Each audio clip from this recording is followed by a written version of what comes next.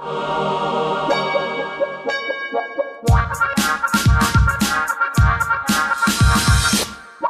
Sniffer. Hold on.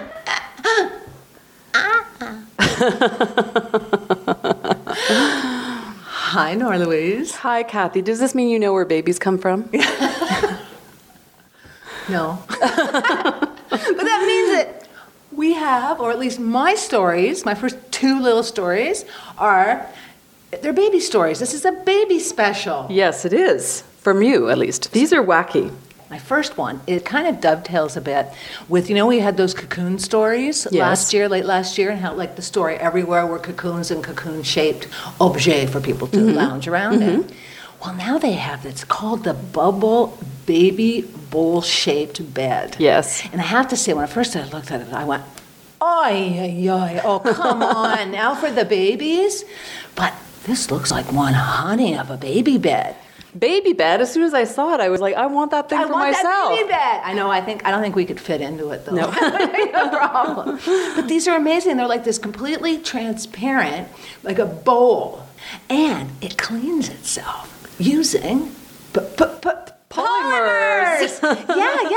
And it rocks back and forth, but it never tips the baby out. Yes, it goes to 17 degree angle. That's right. So you don't have to worry about your baby flopping out the top of the thing. Yeah, exactly. Because parents are always like, "Oh, how's the baby? How's the baby?" Yeah. And it was designed from a traditional Russian tumbler toy. But yeah, it sounds so healthy. What does it say here? Oh yeah, the mattress is made out of buckwheat hulls. Well, buckwheat, I think people often use like in those sleep masks things because they're supposed to be quite relaxing, although that's not what it's for here. It's got some kind of ability to purify itself or something. Yes, it's antibacterial. And it also looks like you seem very sort of nested in it. The baby seems very nested in it, which I would totally love. I sometimes, like when I'm sleeping and I'm having a hard time sleeping, I'll sometimes kind of like stack pillows around me. So I do that too. Kind of, do you? Yeah. So you feel kind of like... Do you have the hug pillow? Nested? No. I just turn the pillow on its side and hug it. That's the hug pillow. Oh. There is a term for it. I came up with that term in the 80s, was the hug pillow. I see. This was very cool. The other one, I think, I'm not sure I was so crazy about. Yes, this is called the iPotty toilet trainer with an iPad stand. I think that kind of tells what it is.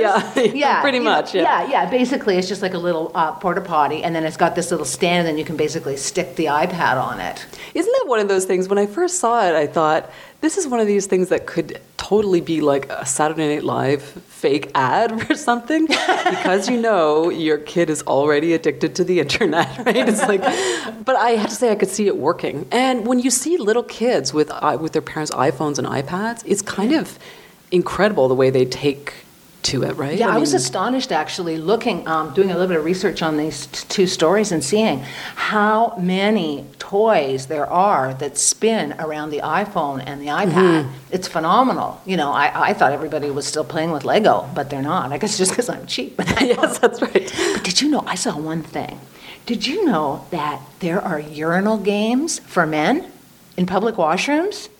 In the washroom? In the washrooms. Is that like you try and hit it with your pee or something? Well, I guess that's one thing, but it's also, this is typical men, eh? It depends on the aim and the strength and the duration of the flow.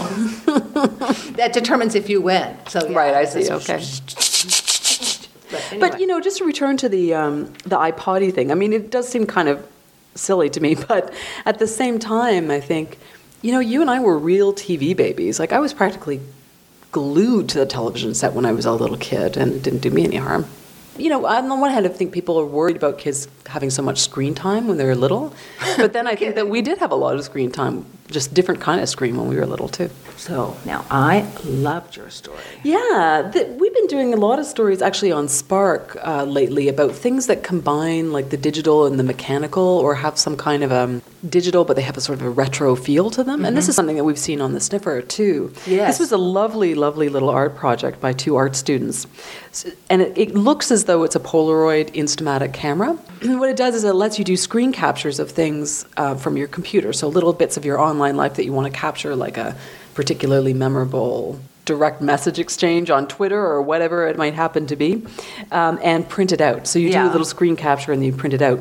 And of course, this is something that you could actually just do with your regular printer, right? Is do a screen capture and then print it out. But this is sort of designed to, this is designed to look like a Polaroid Instamatic camera, and it kind of spits it out in the same way that your Polaroid Instamatic would be. And I think there is something, like, it's been going on long enough that it's beyond the sort of novelty thing of, you know, the iPhone case that looks like a cassette tape or whatever. Like, we're seeing it enough that I think there is still really like that strong desire for the tangible and the physical and the mechanical in spite of our digital lives. Yeah, my nephew, the littlest bond of them all, is wildly into like old soundtracks. And he likes to get them, and then he plays around with them using new technology. He listens to them, and he only wants them on vinyl, and then he plays around with them with his Lego and makes movies out of them. But like, that's all he wants. Yeah, and vinyl is like a really interesting example of that, the resurgence of vinyl. That it's not that people are interested in going back to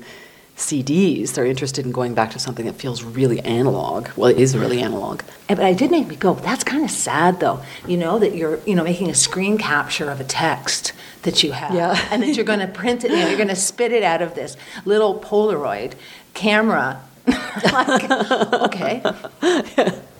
Anyway, I thought it was kind of cool and indicative of bigger trends. Yes, and I just saw, just very, very fascinating. This is something that came out of the CES. And it was this, what they call it is the 4K easel TV. And it's this huge telly that is on an easel, and it swings back and forth. Yeah. And it's like more and more lately we're seeing televisions come out in all these different configurations, like OLED screens that are coming out in sort of like a concave form. Oh, yeah? Yeah. No. And then a few years ago, the LG came out with a 100-inch monitor that I've been noticing lately has been picking up a bit more traction. So I wonder what something's happening with televisions. It's funny that there's this enormous amount of interest in new iterations of televisions and trying to get people to buy new TVs, right? And the easel thing I thought was kind of interesting. It made me wonder if, like, it's tilting the angle partly that, you know, you're maybe imagining gaming applications on it, like where you want it to be like standing up. I was thinking of it as almost like a work of art, how you would hang it like that and then just sort of spin it around. It's beautiful, and you know, just every year there's a new TV story.